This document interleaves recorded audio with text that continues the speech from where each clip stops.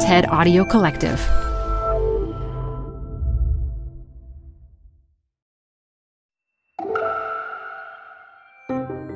It's TED Talks Daily. I'm Elise Hu. There's a William Faulkner quote that I think about a lot. It goes, "The past isn't dead. It's not even past." That notion that we carry history in us is the central idea in today's talk from political scientist and historian Farish Ahmad-Noor. In his TEDx talk at NTU in Singapore, Farish asks us to question our viewpoints, especially when it comes to the stereotypes Asians are often unfairly targeted with. This one really stuck with me. It'll make you think. This show is brought to you by Schwab. You're here to keep a pulse on environmental trends. Well, now you can invest in what's trending in electric vehicles, renewable energy, water sustainability, and more with Schwab investing themes. It's an easy way to invest in ideas you believe in. Schwab's research uncovers emerging trends, then their technology curates relevant stocks into themes. Choose from over 40 themes. Buy all the stocks in a theme as is or customized to better fit your investing goals. All in a few clicks. Schwab investing themes is not intended to be investment advice or a recommendation of any stock or investment strategy. Learn more at schwab.com/thematic investing. This episode is brought to you by U.S. Bank. If you're like me, you've always got some projects started that you haven't finished just yet. Guilty. With any project, it always helps to have the right tools. That counts for managing money, too. The cool thing is the U.S. Bank Visa Platinum Card is the perfect tool if you have big ticket purchases coming up or even if you just need to take care of some debts. With a low intro APR for 18 billing cycles, make sure you have the right tool to help you manage your money. Check out what you can get accomplished today and apply at usbank.com/platinum. Limited time offer. The creditor and issuer of this card is U.S. Bank National Association pursuant to a license from Visa USA Inc. Some restrictions may apply. Hi, I'm Ben. I suffer from a condition called writer's block. It strikes when I'm at work. That's why I choose Canva Magic Write.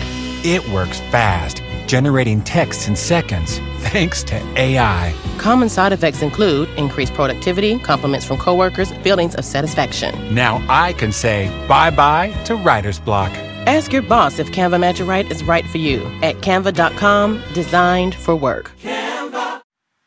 I promise you that I will not sing. I will spare you that at least. But I am a historian with a background in philosophy.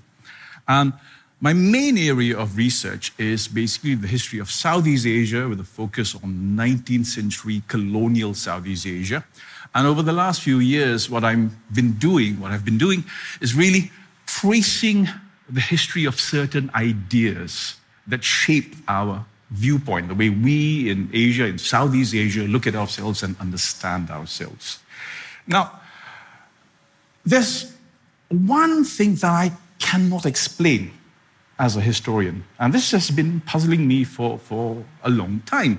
And this is how and why certain ideas, certain viewpoints do not seem to ever go away.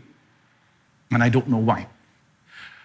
And in particular, I'm interested to understand why some people, not all, by no means, but some people in post-colonial Asia still hold on to a somewhat romanticized view of the colonial past, or see it through a kind of rose-tinted lenses as perhaps a time that was benevolent or nice or pleasant, even though historians know the realities of the violence and the oppression and the darker side of that entire colonial experience. So let's imagine I build a time machine for myself. I build a time machine and I send myself back to the 1860s, 100 years before I was born.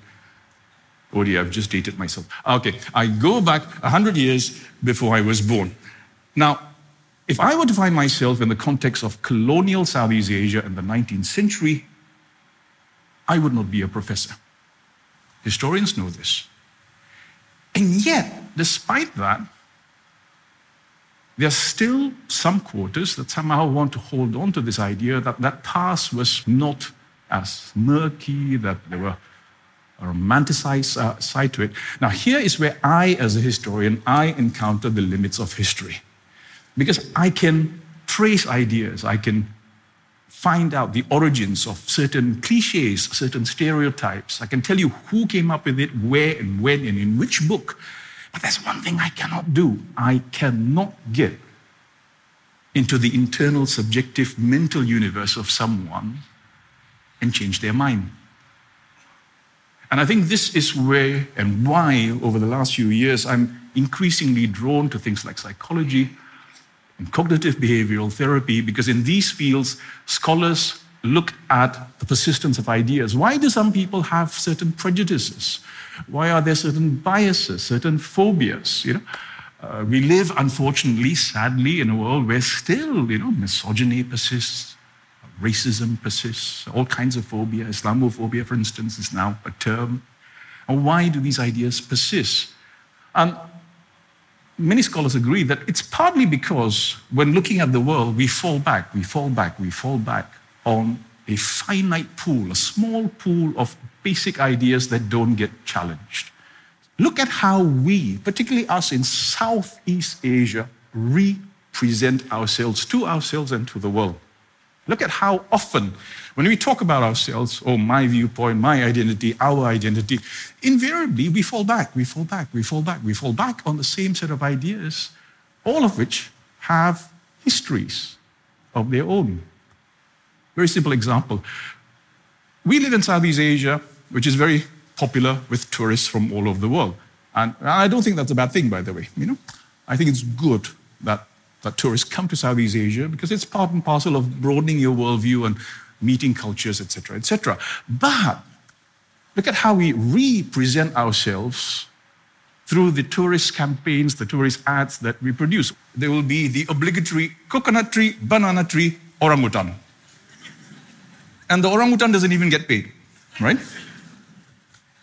Look at how we represent ourselves. Look at how we represent nature. Look at how we represent the countryside. Look at how we represent agricultural life. Watch our sitcoms. Watch our dramas. Watch our movies. It's very common, particularly in Southeast Asia, when you watch these sitcoms. If there's someone from the countryside, invariably they're ugly, they're funny, they're silly, they're without knowledge. It's as if the countryside has nothing to offer. Our view of nature, despite all our talk about Asian philosophy, Asian values, despite all our talk about how, we have an organic relationship to nature, how do we actually treat nature in Southeast Asia today? We regard nature as something to be defeated and exploited.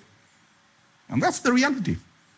So the way in which we live in our part of the world, post-colonial Southeast Asia, in so many ways, for me, bears residual traces to ideas, tropes, cliches, stereotypes that have a history.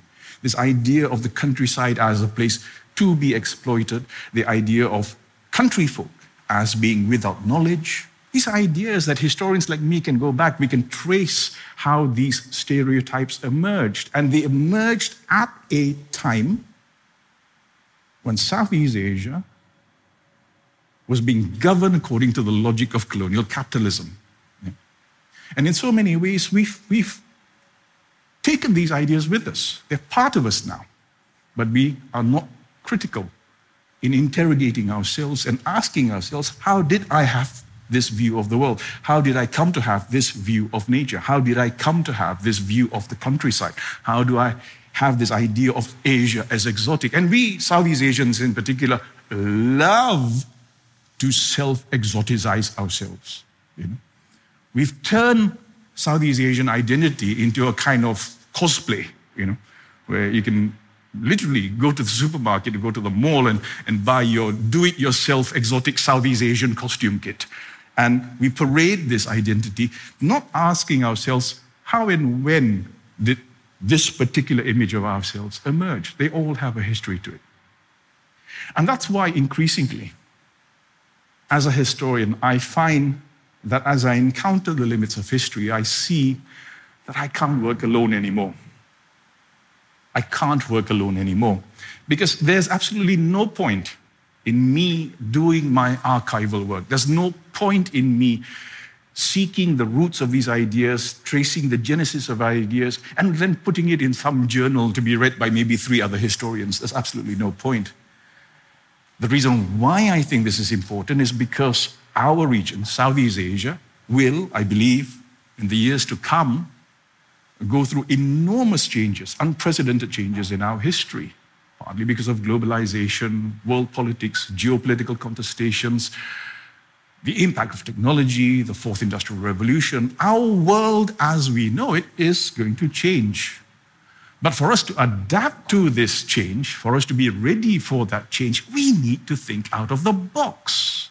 And we can't fall back. We can't fall back. We can't fall back on the same set of cliched, tired, stayed old stereotypes. We need to think out. And that's why historians, we can't work alone now. I need to engage with people in psychology, people in behavioral therapy. I need to engage with sociologists, anthropologists, political economists. I need, above all, to engage with people in the arts and the media.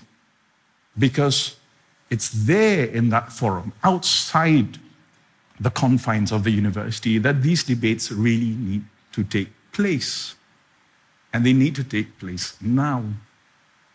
Because we need to understand that things, the way things are today, are not determined by some fixed iron historical railway track, but rather there are many other histories, many other ideas that were forgotten, marginalized, erased along the line. Historians like me, our job is to uncover all this, discover all this, but we need to engage this. We need to engage with society as a whole.